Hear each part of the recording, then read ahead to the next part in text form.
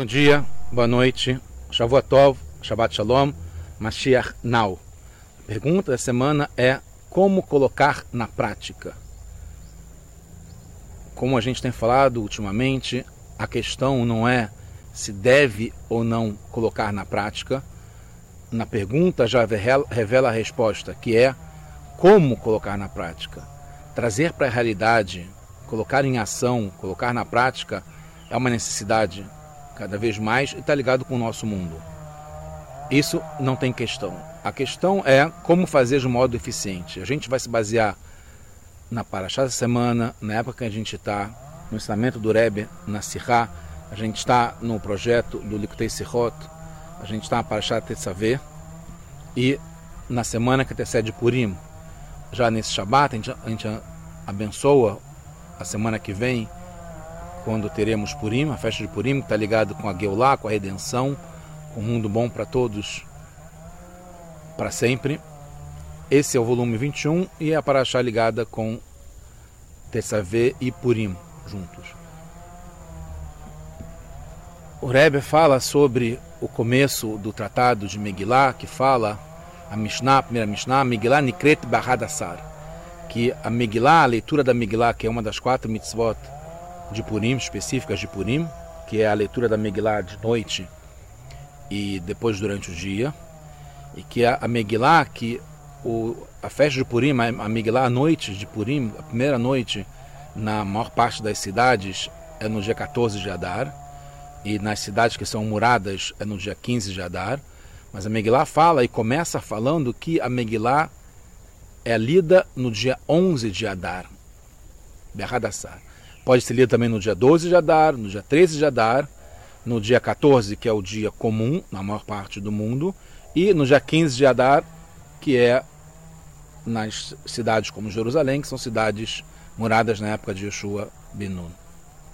Lopahot Veloyoter, que não tem nem mais nem menos, não, é do 11 para o 15. Mishnah Megillah Aleph Aleph. Então seria nos dias 11, 12, 13, 14 e 15. A pergunta que o Rebbe coloca já desde o começo é porque começa no menos provável, no mais improvável, que no dia 11, que deveria começar falando do dia 14, no dia 15, que é o maior número, que no dia 11. Já entregando sem suspense, a gente vai chegar na questão prática, desde o começo, o punchline, a mensagem mais importante, que é não só que a gente tem que levar na prática, que está ligado com o número 11, diferentemente do número 15, que a gente vai ver, mas também, a partir desse entendimento, como que a gente leva até a prática. Então, a gente vai entender que o caso mais improvável do dia 11 é quando o dia de Purim, que é lido na maior parte das cidades, cai no dia 14, cai no dia 14, obviamente, e dia 14 é no domingo, um dia depois do Shabat. Então, nas cidades pequenas, nas aldeias, onde não tinha quem lesse a Megilá, ou não tinha minyan, não tinha como ler a Megilá, então os sábios recomendaram que os aldeões, quem morasse nessas cidades, fosse para cidades grandes, onde teria a leitura da Megilá, e aí decidiram que poderia ser feito isso numa época anterior ao dia 14, não posterior. E no caso, quando cai no domingo, eles fizeram as contas, o dia certo para eles seria na quinta-feira, que seria no dia 11 de Adar. Porque na segunda e na quinta é o dia que tinha tribunal, que está ligado com o dia que tinha feira, tribunal rabínico para decidir questões entre as pessoas, e onde tinha um mercado que atendia aos comerciantes ou as pessoas para comprarem os seus alimentos. Então eles já iam para a cidade grande com esse esforço de ir da cidade grande para uma coisa ou para outra, ou só para o mercado, ou também quando tem alguma questão a resolver. Então aproveitaria esse dia, que era o dia, inclusive, onde tem as leituras da Torá, né, além do Shabat, e também seria a leitura da Megilá, que na cidade grande se faria a leitura para essas pessoas que não iam poder ler no dia 14, que é o dia certo, porque cai no domingo. Então,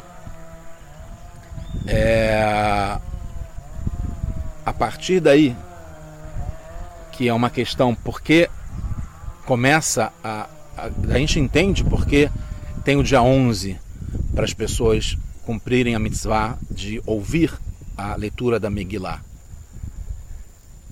Para esses aldeões, que são os mais simples, que moram em cidades pequenas, em aldeias que não tem lá a minyan, ou quem sabe ler a Megillah. Então, o caso das pessoas mais simples, e para eles serem atendidos, se possibilitou essa leitura no dia 11 de Adar. A questão que é colocada é uma pergunta simples, né?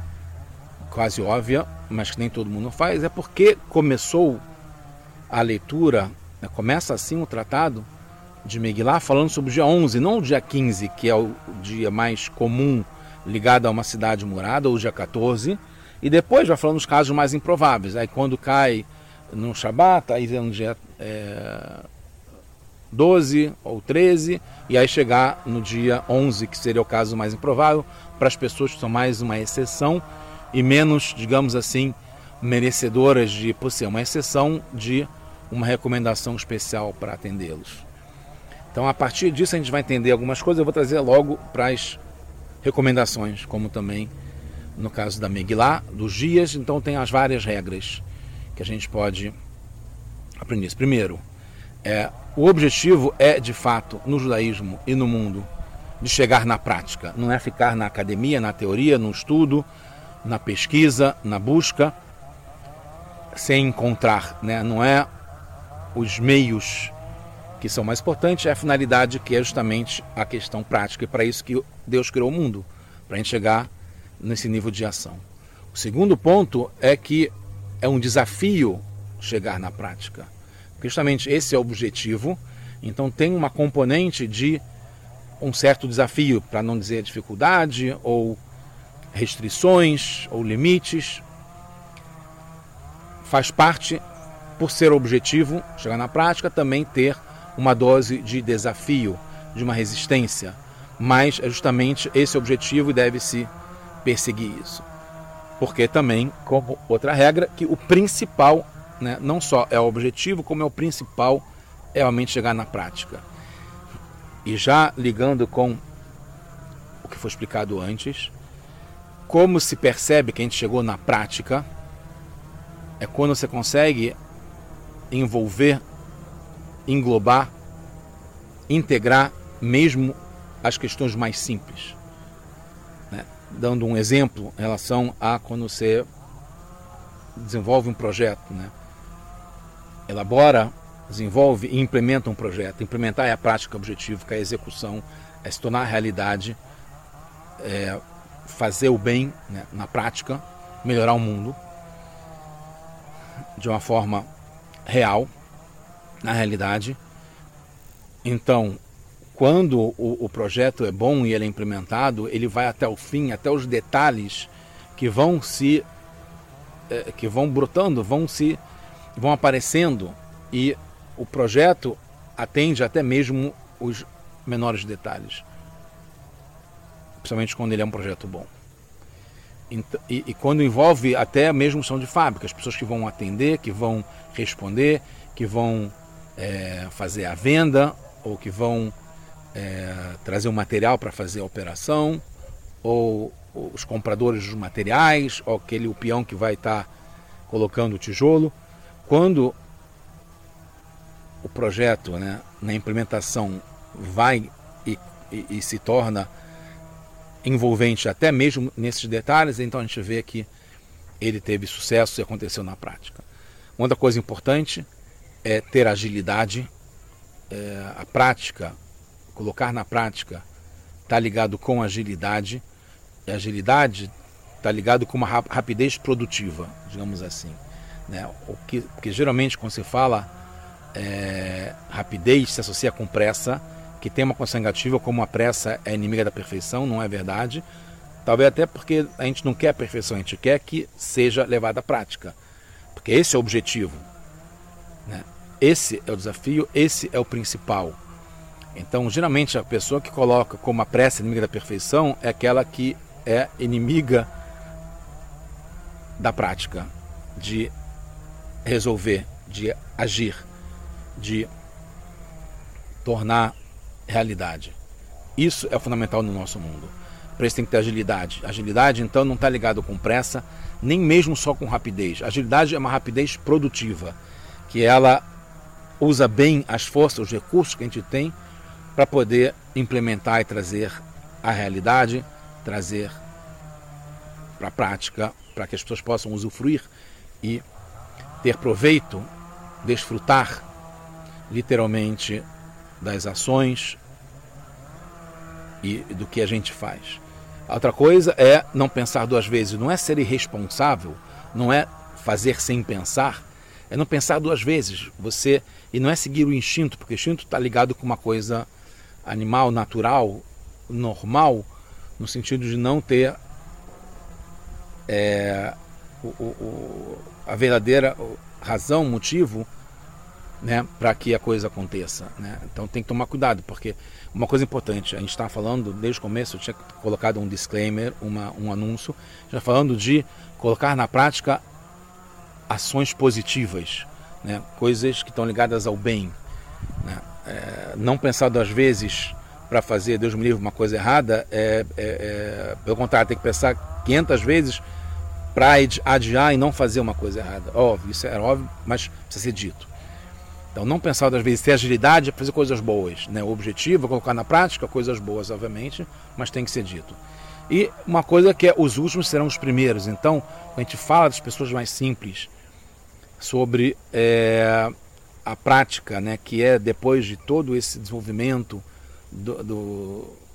da pesquisa, do planejamento, etc., ele, que é a ação, que é o final, será o primeiro, porque é esse que era o objetivo inicial, é que realmente tivesse na prática esse acontecimento, né? Como a gente falou antes, o objetivo é chegar na prática, então é a última fase, o último momento, mas justamente é que será o primeiro, porque estava desde o começo na intenção de ser o resultado, seria isso. Sétimo, a ação que está no final foi o começo no pensamento. Está ligado com a frase anterior. Os últimos serão os primeiros, inclusive os últimos, um detalhe interessante, que o Rebbe fala que o nome Ahasverosh também está ligado com isso, né? No nome Ahasverosh tem o último e o primeiro. A gente fala que Ahasverosh está ligado com o nome de Hashem, que é Aharit Vereishit Shelo. Aharit é o último e Reishit é o primeiro. Tudo isso é de Hashem. Mas fala primeiro o último, depois o primeiro.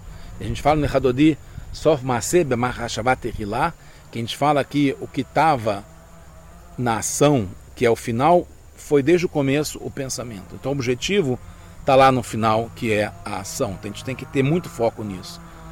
Conseguir ir direto para a ação, fazer rápido, de uma forma ágil, né, produtivo. E uma prova disso é que as 4 mitzvot principais, né, específicas de Purim, são todas práticas, né, que é ouvir a leitura de Megillah, né, tem que ser com condições para que isso seja uma realidade, que aconteça de fato, né, não é por microfone, ou por telefone, ou pela internet, é estando num lugar, ouvir, né, o som e prestar atenção. Está ligado com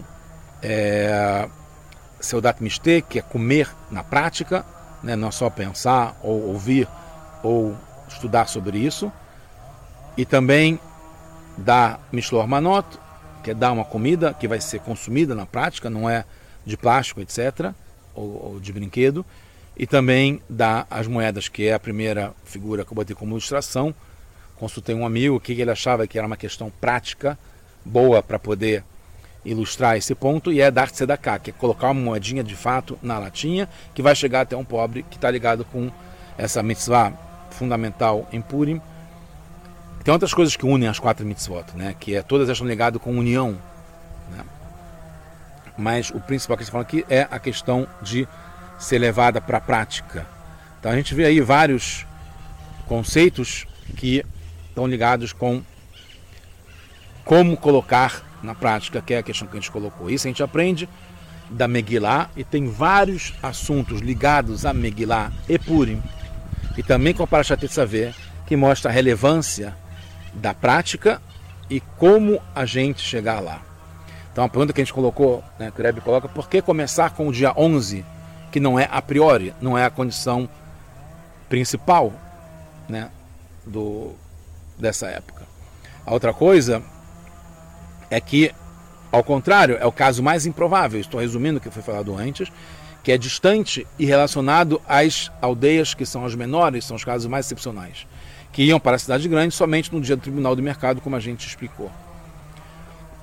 A outra coisa, explicando um pouco mais, é um pouco rebuscado isso, não vou entrar em detalhes, que não é o objetivo nosso agora aqui, né, que a gente quer chegar logo na prática, mas o desenvolvimento que o Rebbe fala na Serra é muito interessante, analisando os dias 15, né, que está ligado com a metrópole, com a cidade grande que é murada, e isso também representa outras questões de Rebbe, comparando uma com a outra. São 3 níveis, uma do dia 15, outro do 14, do dia do 11 a 13, que está ligado com os dias que podem cair para que os habitantes na aldeia fossem para a cidade grande ouvir a Megilá.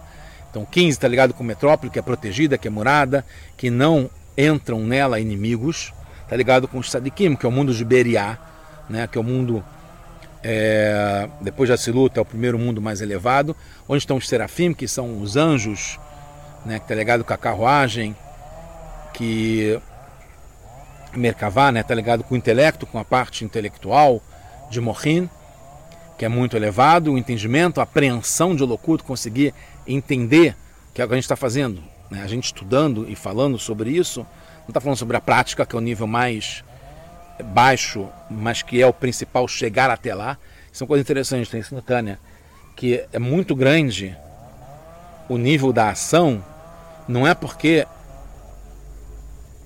ele está lá embaixo, mas porque passa por todas as outras fases, não é que chega lá direto. A gente tem que procurar chegar até lá, mas a gente passa para as outras fases. Então o nível da ação contempla que teve antes o planejamento, teve antes a emoção, o desenvolvimento para que isso acontecesse, e tem a inauguração, a realização, a prática que está na produção, né, nos produtos, no uso dos produtos do nosso mundo, da natureza, como vocês podem ver com a paisagem onde eu estou agora nesse momento.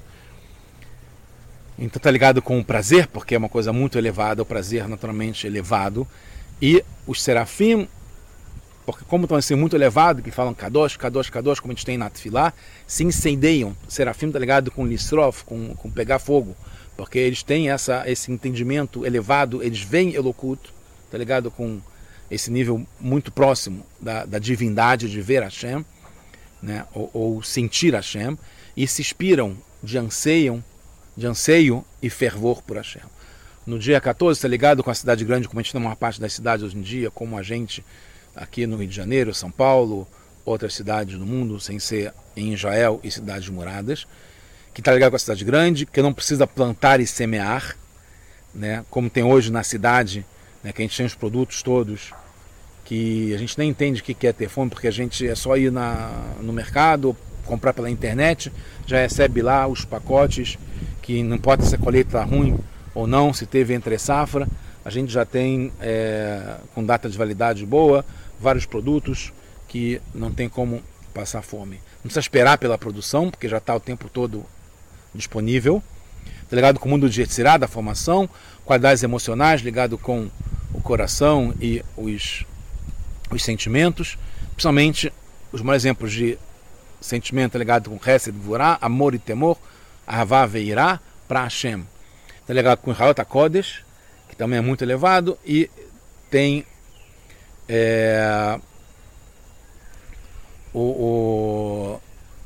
essa relação com Hashem de uma forma muito com um grande barulho, porque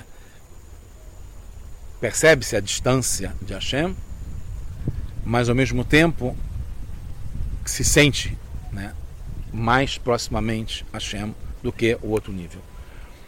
No dia 11 e 13 é ouvir o galo cantar não sabe aonde, né? Não sabe do que está acontecendo, não tem essa inspiração, esse esse fervor, esse entendimento, muito menos ainda. Está ligado com a aldeia, que precisa plantar, sim, que a terra é dura, que tem lá a escuridão, está oculto. Está ligado com os ofanim. O ofanim está ligado com rodas, que é a parte embaixo que tem na carruagem, né? Que é uma parte roda realmente que não tem fim, né? Que tem esses altos e baixos, que é a parte mais básica, que está ligado com o mundo da Asiá, que é lá embaixo, está ligado com a ação, e está ligado com Rodaá, dentre as Midot, Rodaá, que já é muito mais embaixo de amor e temor, que é simplesmente o reconhecimento, né? Que é o Modeani, que é o Rodu, que a gente fala no começo da Tefilá, que a gente agradece, é o máximo que a gente pode fazer. Se a gente não entende, é só uma questão de reconhecer, de agradecer, né? Com pureza, com humildade, com resignação, sem entendimento, sem mesmo sentimento. É o camponês, é aquele que vai ver o rei porque ele quer encontrar com o rei, mas ele não consegue apreciar todas as qualidades do rei, não consegue entender o que é isso. Ele tem um bitulo, ele tem autoanulação, ele sabe o seu lugar, ele reconhece, ele tem modéstia natural dele, porque ele está ligado com a essência, né? Entre parênteses, agora, esse Purim, se Deus quiser, meu filho pegou como missão de visitar prisões lá nos Estados Unidos. São 5 prisões na Flórida, e é impressionante, porque ele vai ver lá judeus que chegaram num nível muito baixo, mas que estão ligados com a essência, que eles merecem, devem, têm a obrigação, a mitzvah, de ouvir a Megilá, tanto quanto a pessoa mais rica, o maior sábio, o maior tzadik que tem na geração, tem a mitzvah de ouvir a Megilá tanto quanto. E por isso que o Rebbe se preocupou, para que tenha uma organização, né, fantástica, e tenha fundos para isso, e tenha Bahurim, pessoas que estão dispostas, que sabem ler Megilá, que aprenderam e sabem, e querem entrar nesse sistema que é duro, é pesado encontrar um Yehudi, tanto quanto ele, preso por qualquer motivo que seja, né? Meu filho ficou impressionado que ouviu uma história que o carcereiro falou para um bahur que tinha ficado amigo de um prisioneiro, e ele falou: saiba que ele tem sangue nas mãos. Você vê uma ideia até que ponto pode chegar. Ele está ligado com, né, ter matado alguém, etc., que é uma coisa muito baixa, mas que ele tem que ouvir a Megilá. Então esse é o deão, que é no nível que está mais na essência, né, que ele também se frutifica. Para ele também, ele tem vontade de ouvir a Megilá, mas ele também trabalha sobre isso, porque o que vai fazer? Ele pode pensar, o que vai fazer diferença para ele? Ele está preso numa prisão, não sabe quanto tempo vai passar lá, né? Não tem as menores condições, né? Não tem nenhum luxo, não tem nada, e ao mesmo tempo tem uma coisa que se liga com a essência. Então esse é um ponto que a gente tem que encontrar não só no prisioneiro, mas dentro da gente. Esse nível básico, esse nível fundamental, esse nível de ligação direta com a Hashem, que a gente tem, né? Uma ligação local com o máximo de rendimento e de fidelidade, que é direta mesmo, tá? E isso está ligado com a Megilá, está ligado com a Parashat Tetsavê, né? Está ligado com Moshe. Moshe, por exemplo, é a única parashá depois que ele nasceu até o final do Sefer Dvarim que não aparece o nome de Moshe, porque está ligado com a essência, que é o Atá Tetsavê. Atá não fala o nome de Moshe. Atá é você, de uma forma pessoal, direta, né, totalmente ligada. Então não aparece no Moshe, porque mesmo um nome não representa o que está ligado à essência. Atá Tetsavê, né, como a gente falou, está ligado com a Parashá, com a Sirá, o Mamar, que o Rebbe distribuiu antes de Gimel Tammuz. Também está ligado com a nossa mensagem fundamental que o Rebbe traz para a gente. E por causa da defesa intrínseca que o Moshe teve, por que o Moshe pediu para ser apagado do Sefer de Hashem, e Hashem fez isso na Parashat Tetsavê? Na verdade, isso foi em Parashat Kitissá, que ele vai defender Moshe, as pessoas mais baixas do povo que fizeram um bezerro de ouro, né? Moshe se oferece em troca das pessoas que pecaram de modo mais baixo que tem, Então também está ligado com essa época de Purim, como a gente falou do esforço do meu filho de visitar as prisões e ler a Megillah lá. Está ligado com a Tetsavê do Moshe, realmente está ligado com... Ele prefere a ligação com o Yehudi, que está num ponto mais baixo, né? Que não é ele que é mais baixo, ele está num ponto baixo, ele se encontra num ponto baixo. E ele prefere em relação a ter uma participação natural. Isso para ele é mais importante. O mais importante é ele estar ligado com o povo. E é o seguinte, tem que estar em cada uma das nossas relações, cada uma das nossas posições, onde a gente se encontra, no trabalho e aonde quer que a gente vá. Então, já complementando, dia 14 e 15, quando a gente falou, são os oficiais, 11 a 13 é ok, e tem também na Halakha que poderia ler a Megillah em todo o mês também. Então a gente vê que se a gente chega nesse ponto fundamental da prática, a gente consegue expandir, abranger, tomar conta, levar o bem para todos os cantos, porque a gente vai justamente nos detalhes, na essência que está em tudo quanto é lugar, para o mundo inteiro, em qualquer situação, para qualquer pessoa. Megillah é interessante, está ligado com a ação, como a gente falou, está ligado com a essência. Intencionalmente não teve o nome de Hashem. Esther e Mordecai, que ordenaram que fosse escrita Megillah, tiraram o nome de Hashem também. A mesma coisa que não tem Moshe na Parashat Tetsavê, não tem o nome de Hashem na Megillah. Vocês podem procurar, não tem.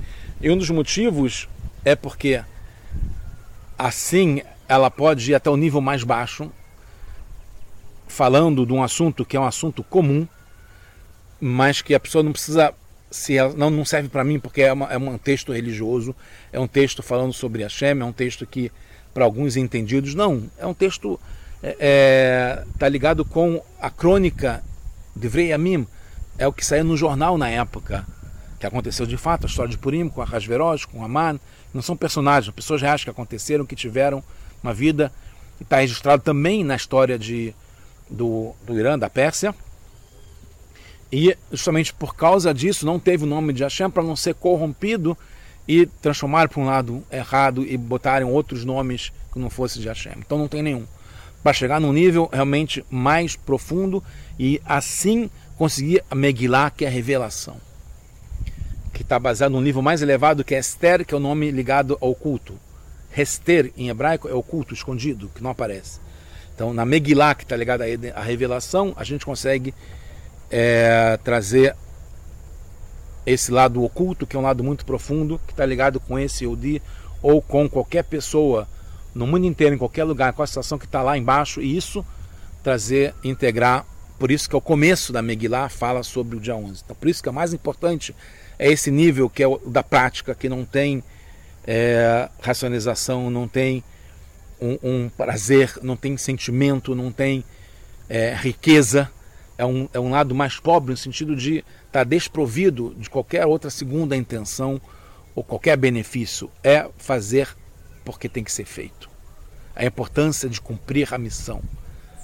Não importa tudo que seja movido, qual é a entrega, o que vai ter que fazer, quanto vai ter que gastar, qual a energia que vai ter que colocar, tem que ser feito. E que se isso puder, todo mundo, em cada situação, nas empresas, nos relacionamentos, conseguir se entregar até esse ponto mais baixo, isso certamente vai trazer já a redenção agora, como a gente está falando no tema de Purim, está ligado com redenção, e já pensa que essa aproximando também está ligado com redenção. É a redenção final definitiva já agora, se Deus quiser. Então, concluindo, a ação, a prática, é uma revelação da essência, isso é uma regra. Mais claro ainda nas coisas de pessoas simples, que não têm motivos ulteriores. Não faz porque tem alguma segunda agenda. É o 11, não o 10, que é o número completo. É o que está além, que está por cima. O 11 está ligado com um que não está na conta do 10. Não é que é um separado do 10 que não tem relação com o 10. Ele tem relação, mas ele não consegue... Ele está acima e está junto ao mesmo tempo. Tá, como a gente falou, sem ter um título, sem falar Rabbeinu Moshe, Rav Moshe, Rebbe, senhor, doutor, PhD, CEO, senhora, madame, sem ter nenhum tipo de título, está falando sobre você, só a essência. não fazer, como a gente falou, com segundas intenções e segundas agendas, não tem vaidade, não tem que mostrar no Facebook, nem no Instagram, nem virar manchete de jornal, nem estar nas principais rodas falando sobre isso, né? Sem inspiração. Não precisa ter inspiração, pode ter inspiração, mas não precisa ter inspiração. Mas sim 99,9%, quase 100% de transpiração, que é o esforço, que é se entregar. Então, para concluir, também está ligado com o Parashat Zachor, que agora, que é essa semana antes de Purim, um Shabbat chamado Parashat Zachor, o Rebbe traz sobre isso, e está ligado com, a gente vai fechar com chave de ouro, um passuco que tem para Beshalach, que fala sobre Amalek. Purim está ligado com Aman, que vem do povo de Amalek, que queria destruir o povo gratuitamente, né, de um nível muito mais baixo, o mais baixo possível. Por isso que a gente tem essa mitzvah de exterminar, apagar, não lembrar e destruir o nome de Amalek, que ele separou. O nome de Hashem é Yud-Kei e Vav-Kei, né, que está ligado, o primeiro número, nome é Yud-Kei, é 15, e Vav-Kei é 11, que está ligado com, chegando com Hashem do ponto inicial do Yud até o ponto mais na ação, na prática, no mundo, nesse mundo nosso aqui. Então é Yud-Kei, que é 15, e Vav-Kei, que é 11. Então você pode ver a ligação que a gente falou. Por que Megilá começa falando sobre o dia 11 e não o dia 15? Porque o dia 15, Amalek não tinha problema com o número 15, que é o nome de Yud-Kei, que ele fala aqui Ayad al-Keska. Yud e Rei está ligado com, a gente fala K, para não falar o nome de Hashem, é o nome de Hashem, que são as primeiras letras, que é um número muito elevado, né, que está ligado com o oculto, lá em cima, superior. E Vav-Kei, que é ligado com 11, que é quando é lida a Megilá nos casos mais improváveis das aldeias, das pessoas mais simples. Então, o Amalek, ele, em Beshalach, fala que ele separou o 15 do 11. A parte divina de Hashem, espiritual, acima desse mundo, dá integração a esse mundo prático aqui, que o que tem razão, é natural e é o mundo normal.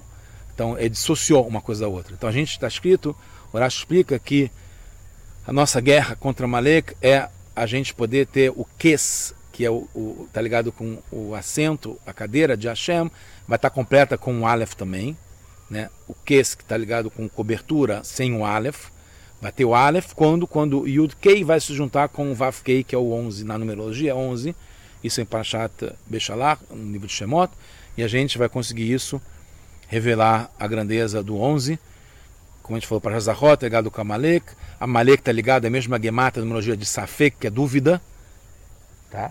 E a dúvida atinge principalmente as pessoas que estão nesse nível mais baixo, que não conseguem entender, etc. Então a gente pode integrar e acabar justamente com essa dúvida, que daí vem a força para destruir Amalek, que é essa ação na prática, sem dúvidas, sem questionamentos, sem discussões, colocando em ação na prática. E isso tem a ver também com a história de Hushim, que matou Esav, está no Tratado de Sotá.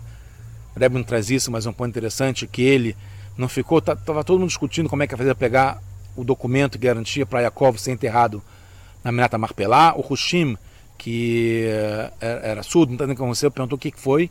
Esse aí não está deixando o nosso avô ser enterrado. Ele foi lá e matou. Então, não é que tem que sair fazendo isso, mas falando a ideia de fazer o que tem que ser feito, de colocar na prática e correr para o abraço, como se diz, que é esse bitul, tá ligado no Kabbalat Ol, de se resignar e fazer o que tem que ser feito. Quando a gente consegue fazer isso está ligado com a chegada do Mashiach, que vai terminar completamente essa guerra contra o Amalek, porque a gente não consegue fazer isso hoje em dia, quando ele chegar. E justamente está ligado com o calcanhar, que a gente está agora no Ikvetá de Mashiach, que está ligado com a parte mais baixa, o calcanhar da época de Mashiach, que aconteceu isso com Yaakov, que ele segurou o calcanhar do Esav, que está ligado com Amalek, porque Amalek é um descendente de Esav, está ligado com essa dúvida sobre a divindade estar no mundo, ou se ela está isolada, separada, não vem até o Vavkei, o 11, que é a natureza, como a gente está vendo aqui na paisagem, em nosso dia a dia, né, de a gente conseguir ver Elokut, divindade, Hashem, presente em cada detalhe, mesmo nos lugares mais baixos que tem, numa prisão ou numa situação de prisão emocional de cada um que pode acontecer, acontecendo muito. Então os últimos serão os primeiros, e a gente já vai estar já com o Mashiach, se Deus quiser, já agora, tudo de bom para todos nós, Mashiach Now, tudo de bom, Shabbat Shalom, Purim Sameach para todos.